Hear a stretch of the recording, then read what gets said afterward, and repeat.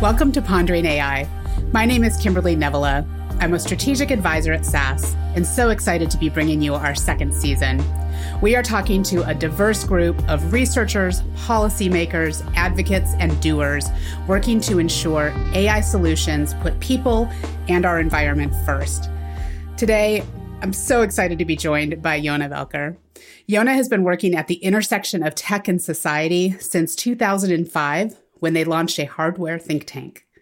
They think differently and are going to share their perspectives on achieving zero exclusion and embracing diversity in all of its forms.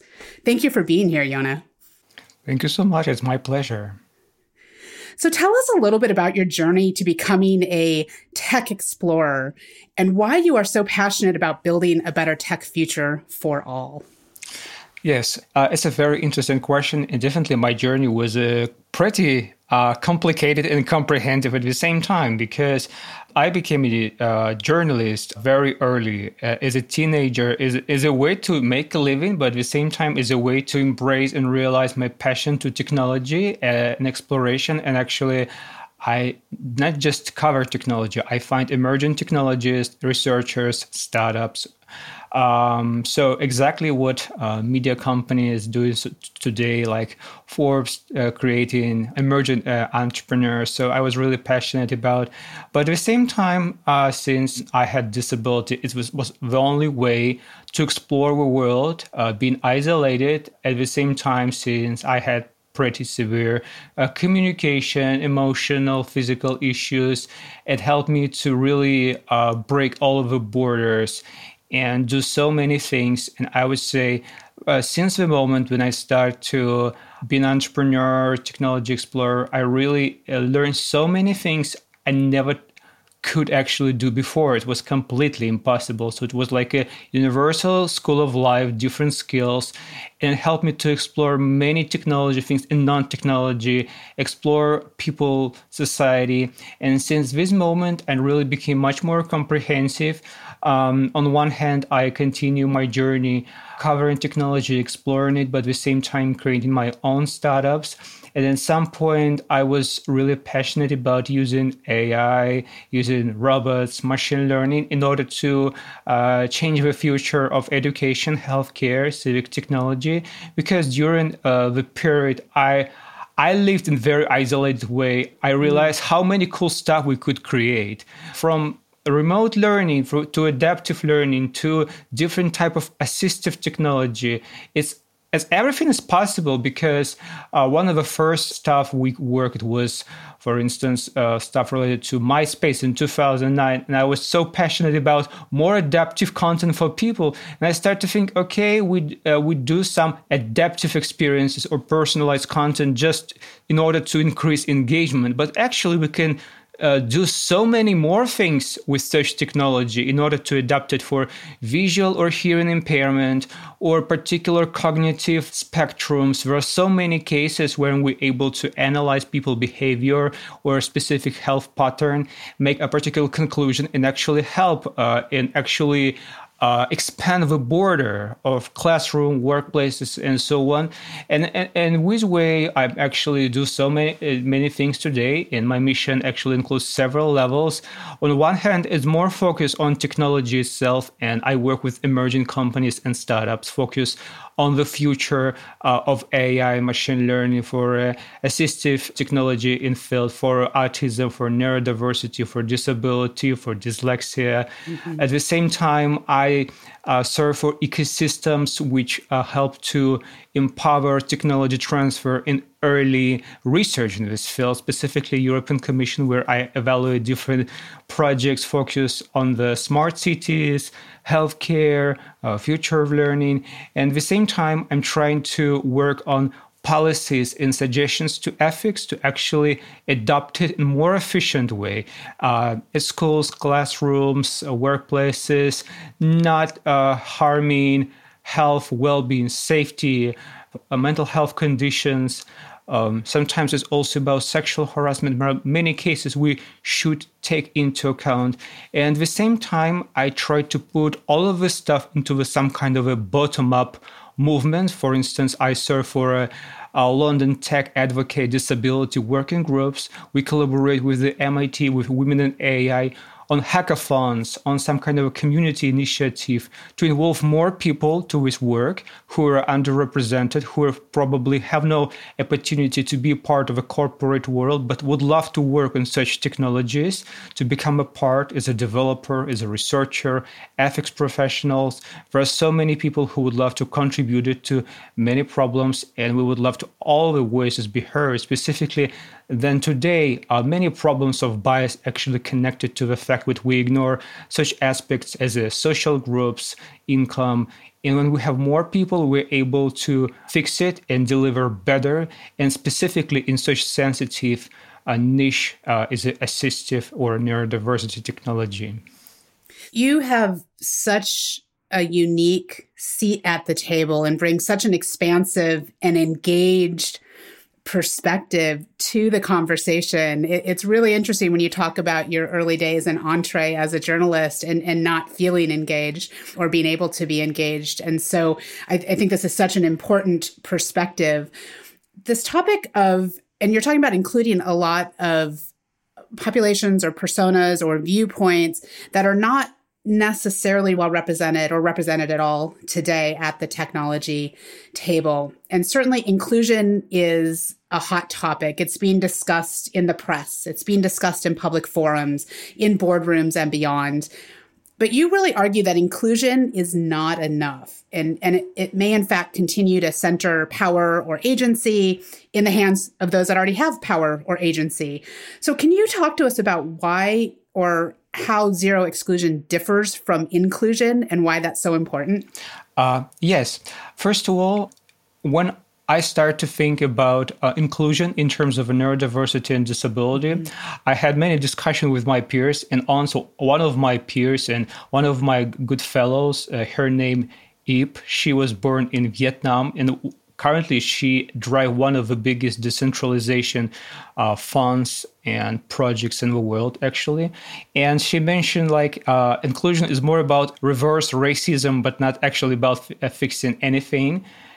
So many of our members of our community who are Asians actually hate all of these reforms. After that, I had talked with people who were focused on LGBT inclusion, and they say, no, it doesn't work. And I started to think about inclusion in terms of neurodiversity and disability. And I realized there were actually many problems we have. First of all, we don't ask more important questions. First of all, why we exclude someone at first. For instance, when we work on women in AI, which focus on inclusion of women to AI field, we talk about not just creation of something for women, but by women. So we demonstrate how women mind can create actually a bit different stuff. For instance, one of our recent hackathons demonstrate with one of our winners were focused on autoimmune disorders, mental health, and many other topics which typically not covered.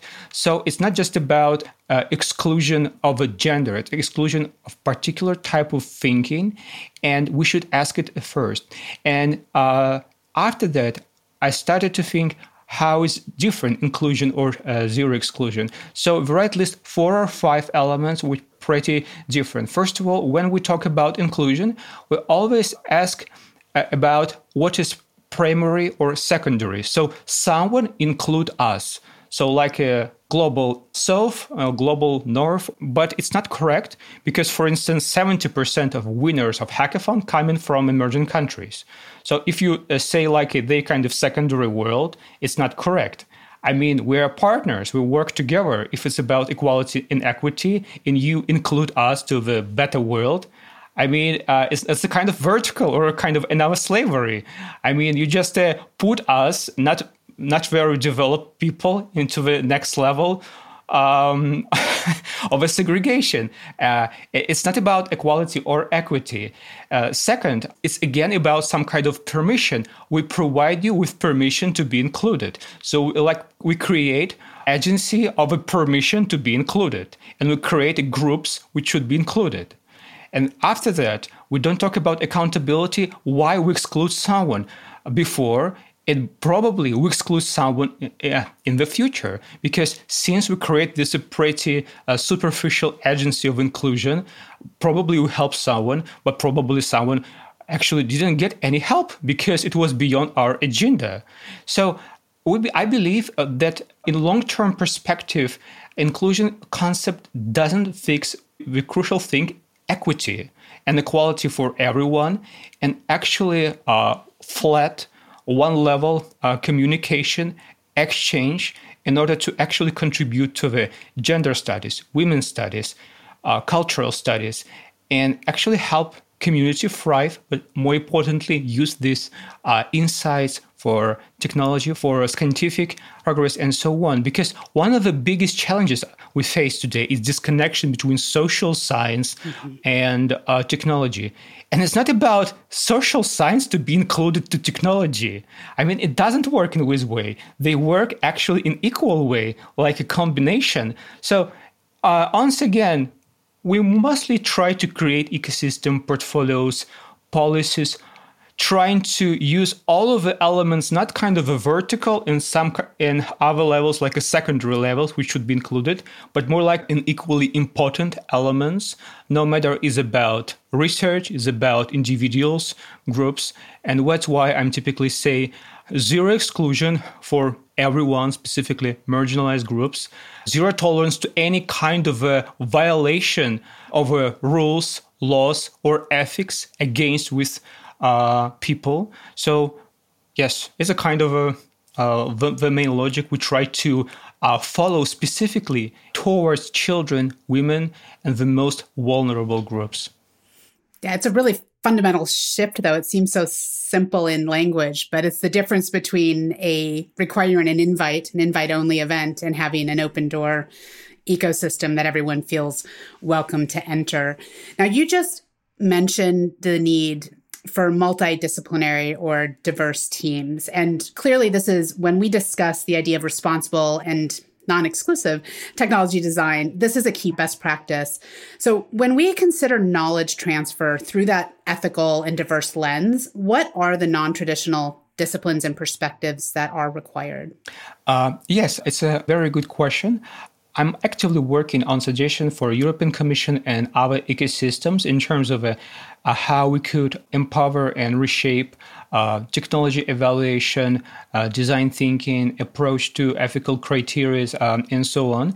And currently, there are several main gaps we have. First of all, is understanding of social quartiles, income, social gaps, and marginalized communities, gender. For instance, when we talk about autism, there's a significant difference how we explore and actually treat autism between girls and boys, which is why many girls are never diagnosed correctly, because we use the same medical profiles and patterns, but they actually be different. And the same, for instance, with income.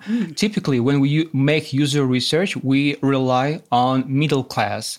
So most of the marginalized community never a part of user research for AI, data science tools, and so on. So we just ignore them, not because we're biased, but we just forget about it. So in most cases, people who are actually able to bring this expertise to the board, like gender studies, like understanding of particular cultural groups, economic groups, in particular city and particular country, specifically if it's cross countries or cross cultural projects, is extremely important. And finally, is about human rights, legal, and bioethics, because currently we have a trend to implement ethics professionals into the residents. But as you see, if corporates don't like them, we just fire them if they go too far in exploration of some troubles. So I believe until we actually reshape ecosystem where everyone, designers, developers, actually talk the same language, we understand human rights, implications of a bias, of issues in training data, they actively discuss it during meetups or stand-ups in their product development process, which why we try to facilitate. It really doesn't work. So it's actually about accessible moral vocabulary, understanding of human rights, and probably some person who have a bit more expertise in this field to facilitate this process a bit more proactively. So I think it's the three key levels. Yeah, this is interesting because as you note, it's fairly easy to ask for input and much more difficult to take that input in when it is contrary to maybe your experience or your objective or seems to, raise a level of risk. So as we're bringing in those different professionals, social scientists, psychologists, ethicists, just to name a few, what are those discrete steps? And you may have just mentioned a few of them that we can take to make sure they're not just being asked for information that's not being used, but that we're making these contributors an integral part of the team and the decision-making process. Yes. First of all, I don't really like the concept of boards when I'm actively serve as a board member for startups and companies where I dedicate several hours per month.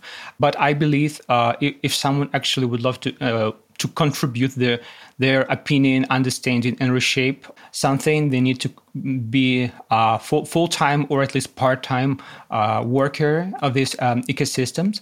So first of all, we should be deeply integrated to the process. But unfortunately, we have another problem. Recently, we have more and more discussions how we integrate, for instance, ethics professionals into the organization. Should be the employee or they should be independent in order to actually make someone accountable. So, for instance, if they explore something, should they be like a part of a government or institutions, external ethics agencies, or corporate employees? So, for instance, I believe they should be independent, but serving particular groups of organizations on constant basis. I would love to bring some perspective we use on the European Commission. For instance, European Commission use a very diverse approach. First of all, we were one of the pioneers of the ethics for evaluation of technology, but more importantly, they actually use a very diverse approach to evaluators. They constantly update the pool of people. So, for instance, I'm not able to evaluate the same startups or programs 2 years in a row. So we typically make a rotation. At the same time, there's always a contract about conflict of interest.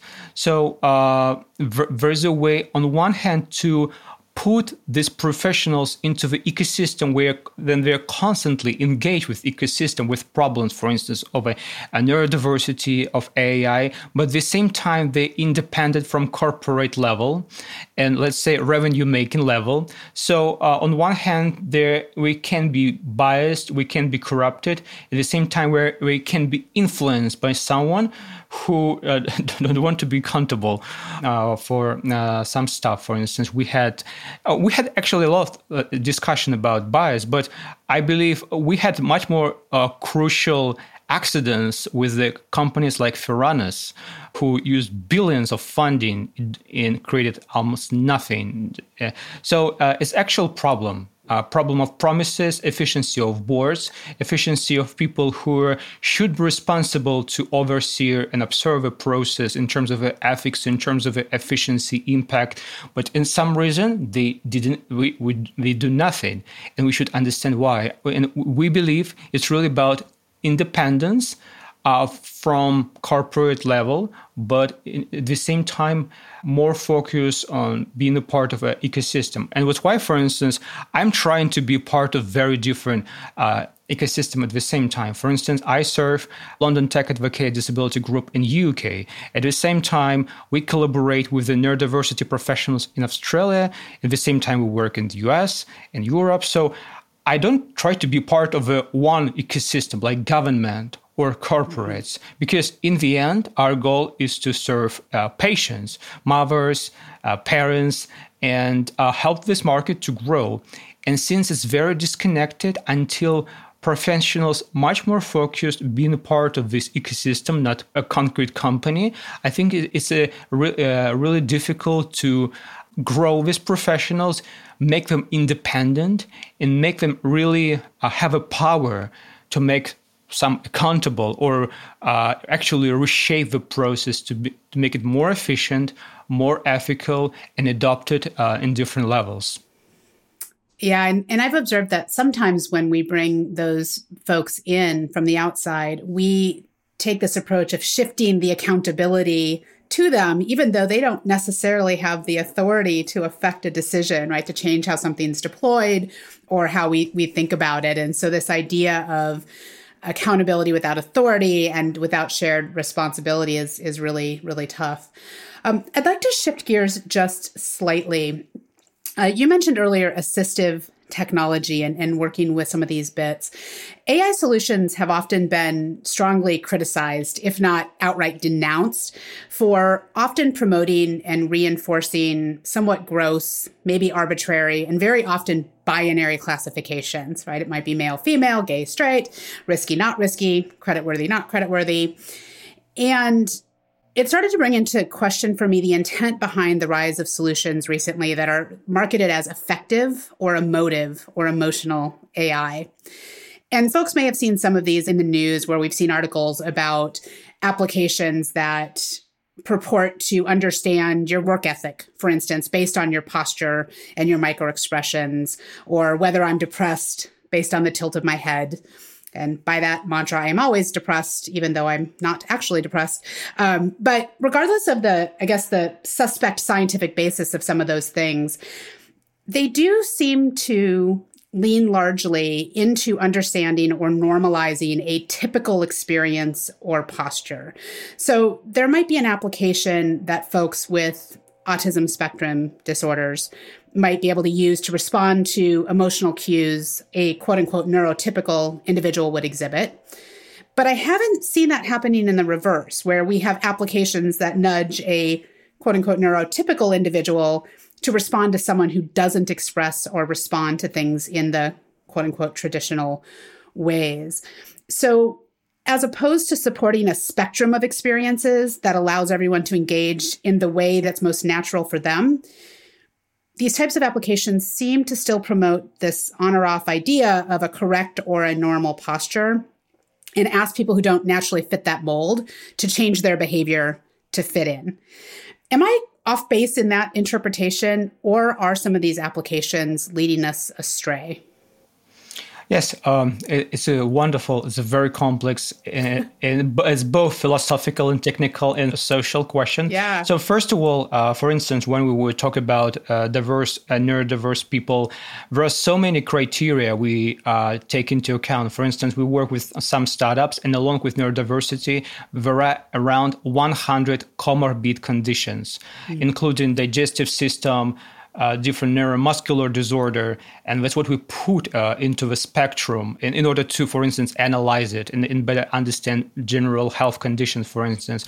But at the same time, even if we talk only about neurodiversity, we try to evaluate some unique patterns, like how a person communicate, think, learn, empathize, systemize, memorize, create, and all of this become a part of a particular technology flow, UX, UI, design, and so on. Mm-hmm. So it helped to create completely unique experiences, how, for instance, they communicate or think. For instance, we have a platforms that focus on the hiring people with autism for engineering or data science positions. And this platforms more focus on communication through chats, less for instance, using of videos, Zoom-style communication, like a direct interview.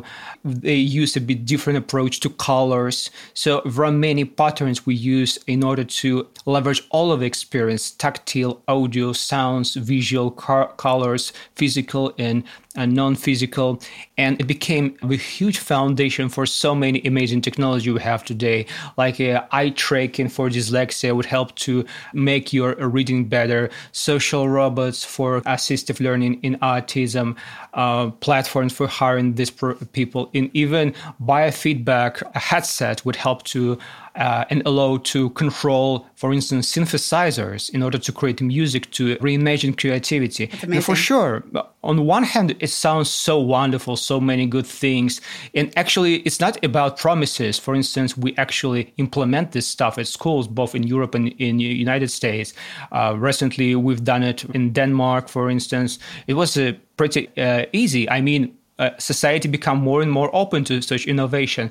But we have another more philosophical and social question. What's the proportion of this technology that make experience safe, for instance, and eliminate some kind of external, more negative experiences? For instance, person doesn't like to communicate.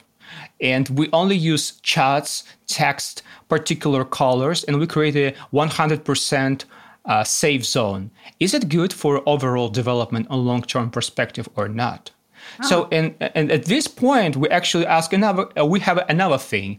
It is about human involvement, and it's about echo chambers, and it's about filter bubbles. It was one of the criteria I actually proposed on the previous document for European Commission. So I've seen initially in media platforms we created with the AI. When we create, for instance, we use semantic analysis and collaborative filtering to make personalized content for people. They become a part of filter bubbles. So for instance, they like some content, and this content constantly recommended for them again. And we use similar patterns in education. So for instance, autistic children use some patterns of colors, text, learning, but it became repetitive. So it actually doesn't create new scenarios because our development always connected to some kind of a going beyond the comfort zone. It actually challenges, which is not comfortable, not all the time, but sometimes. So that's why we have another question focused on how we identify autonomy of social technology and assistive field. And that's why I believe, and it was one of my suggestions, is more involvement of human professionals who actually play a role of educators, researchers, assistants, caregivers who actually use technology as a tool, not as a subject of action. Because currently we have a lot of talks about bias, but in the end, only people can be biased. Only people can be accountable.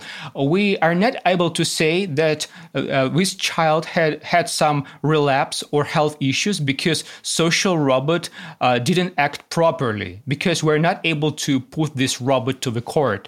It doesn't work. I mean, that's why in assistive technology, we create the new field with what we identify as a stakeholders ecosystems, as a parents who are responsible for children, educators, teachers, doctors, and it's actually people who deal with technology and use it as a tool in the proportion which should be used in appropriate way. And that's why, for instance, many companies in social robotics field now position themselves not as developers, but as a learning companies. So they actually create curriculums how to use this technology in safe way. Safe not in terms of a damage of your health, but in terms of a progressive and smart way of your development. Then you're not constantly in safe zone 100% of time. No, you interact with the technology, with platforms, but also we try to teach you how to interact with your friends, with your mother, with your father, with your community, and so on. So we try to put beyond our comfort zone. And that's why, even though I'm a technologist and most of the time I work on technologies, but it's actually the point where my work are going in the direction of a social science. And that's why we need people from education field, psychology, social science, who become the new breed of professionals and let's say social engineers, health medical professionals, educators who will grow better understanding of the implementation of technology in classrooms, in nursing practice, and so on. By the way, some times ago, we even had a talk about it with the Bonnie Clipper. She's a huge influencer in AI for nursing. And she mentioned that nurses become engineers nowadays because we deal so much with technology. And so we should know how to deal with the computer vision in hospital, for instance, or emergency room. But at the same time, I'm asking her, so what's the line between technology and empathy? So are nurses engineers, or they're like caregivers with big hearts? And we agreed that it's a combination, 50-50%. It's actually about any kind of a technology. Even in Wikipedia is a huge global decentralized project. We use 50% of the people for manual curation and 50% of the algorithms, because you're not able just to completely put all the work onto the algorithms. You need double check principle is another field. At the same time, always keeping your eyes on both omissions is no actions and actions, because sometimes you need to be involved immediately. Specifically, it's related to children. That's why we need people around. In particular, action which should be interrupted is about, for instance, misuse or negative impact and so on. So yes, it's a very complex field, and we're just at the beginning. For instance, hopefully some funds in autism field more proactively invest in these startups. And I'm happy to see more and more companies in this field. But I believe after that, we will see another step, and it will be more about social scientists and professionals who will learn how to use this technology better and adopt it on all of the levels, agencies, institutions, campuses. And it's even more complex question, taking into account gender difference, cultural difference, economic difference, and so on. Yeah, there are no easy answers, and it's not A or B, is it, in terms of that? I think that idea, too, that we really lean into technology as a tool and not a replacement for human engagement and human interaction, and also this idea that we should really be ensuring that we're creating safe, engaging environments, but not reinforcing barriers and boundaries inadvertently, right, that hold people back. You mentioned earlier the Theranos and the billions of dollars that have been put into some of these technologies with very little to show for them, if anything at all. Certainly, I think realizing this new vision in which diversity and non-exclusion are really just core to how we operate requires investment. I know you're involved in, I believe it's called the Unit Venture. How does that venture diverge from the traditional venture capital approach? And why have you chosen to take that approach? Yes, first of all, I would love to start with Theranos. Still, this case is one of the most important that I've seen in my life. First of all, as an evaluator, I've seen many fraud projects and many projects which have no any relation to science, technology. But the worst thing about Theranos is a social reaction. Once I had a talk with the person who lead the accelerator in justice field, and I asked her what she thinks about Theranos and, let's say, negative social impact of this situation. And she said, "Oh, this is a very good book." I asked, "What do you mean?" She says, I mean, the Bad Blood book was so good. It's very interesting. I mean, for many people, the Theranos case is more like a Hollywood story. I mean, it's like it's a horror movie. There is some girl from Stanford, and after that, she creates technology which didn't exist. There are billions of money were spent, but nobody cared about the fact that it was about blood testers. So it's about element which are crucially used on every step of medical trials and so on. So actually, it could kill thousands of people or maybe millions. So, I mean, the whole level of understanding of accountability, of entrepreneurship, of technologists, researchers, just on so low level in comparison to the scope of the rounds, of numbers of unicorns. It's just dramatic. I mean, it's so irresponsible but powerful people at the same time.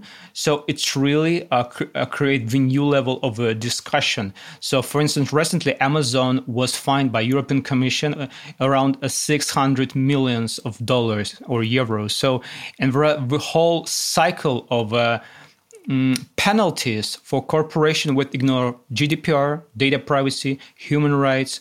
I'm not able to comment all of them because I didn't introduce all of these policies. But at least the fact is that venture capital is far from ideal in terms of ethics. And only in 2020, for instance, 500 startups start to think about ESG. They introduced project with World Economic Forum, but really nobody cared about it before. I was involved in this ecosystem and nobody even mentioned it as a terms. So everyone was just about hassle, another round, and so on. So in terms of Unit Ventures, it's not a venture capital fund. Actually, I'm a part of other venture funds. Unit Ventures is more about blockchain community focused on stakeholders economy. They huge around 200 cities around the world, but it's more about, let's say, this decentralized community of the people who build stakeholders economy. I'm not able to comment it just due to the lack of a deep expertise in blockchain.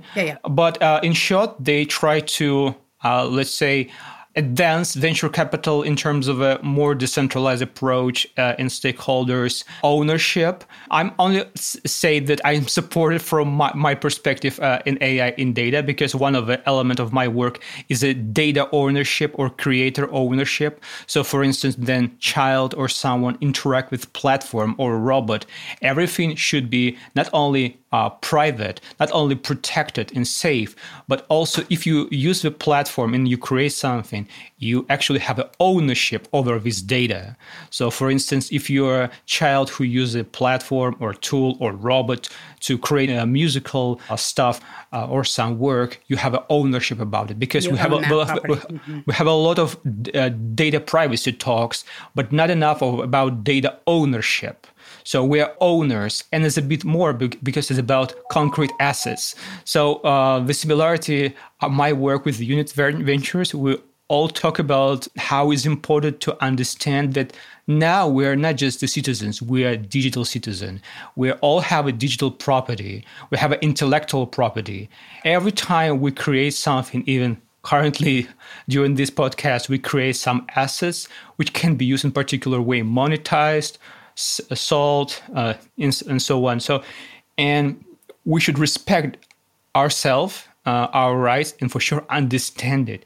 And specifically crucial when we talk about assistive technology, there are so many things would interact with person, and unfortunately, person not often understand what happened. Unfortunately, due to the cognitive impairment, they typically connected to the caregivers. So from my side, I try to bring this perspective to this field because it's very sensitive and crucial.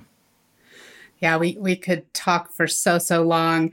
Engaging in all of these conversations is so critically important, but it can be a bit intimidating.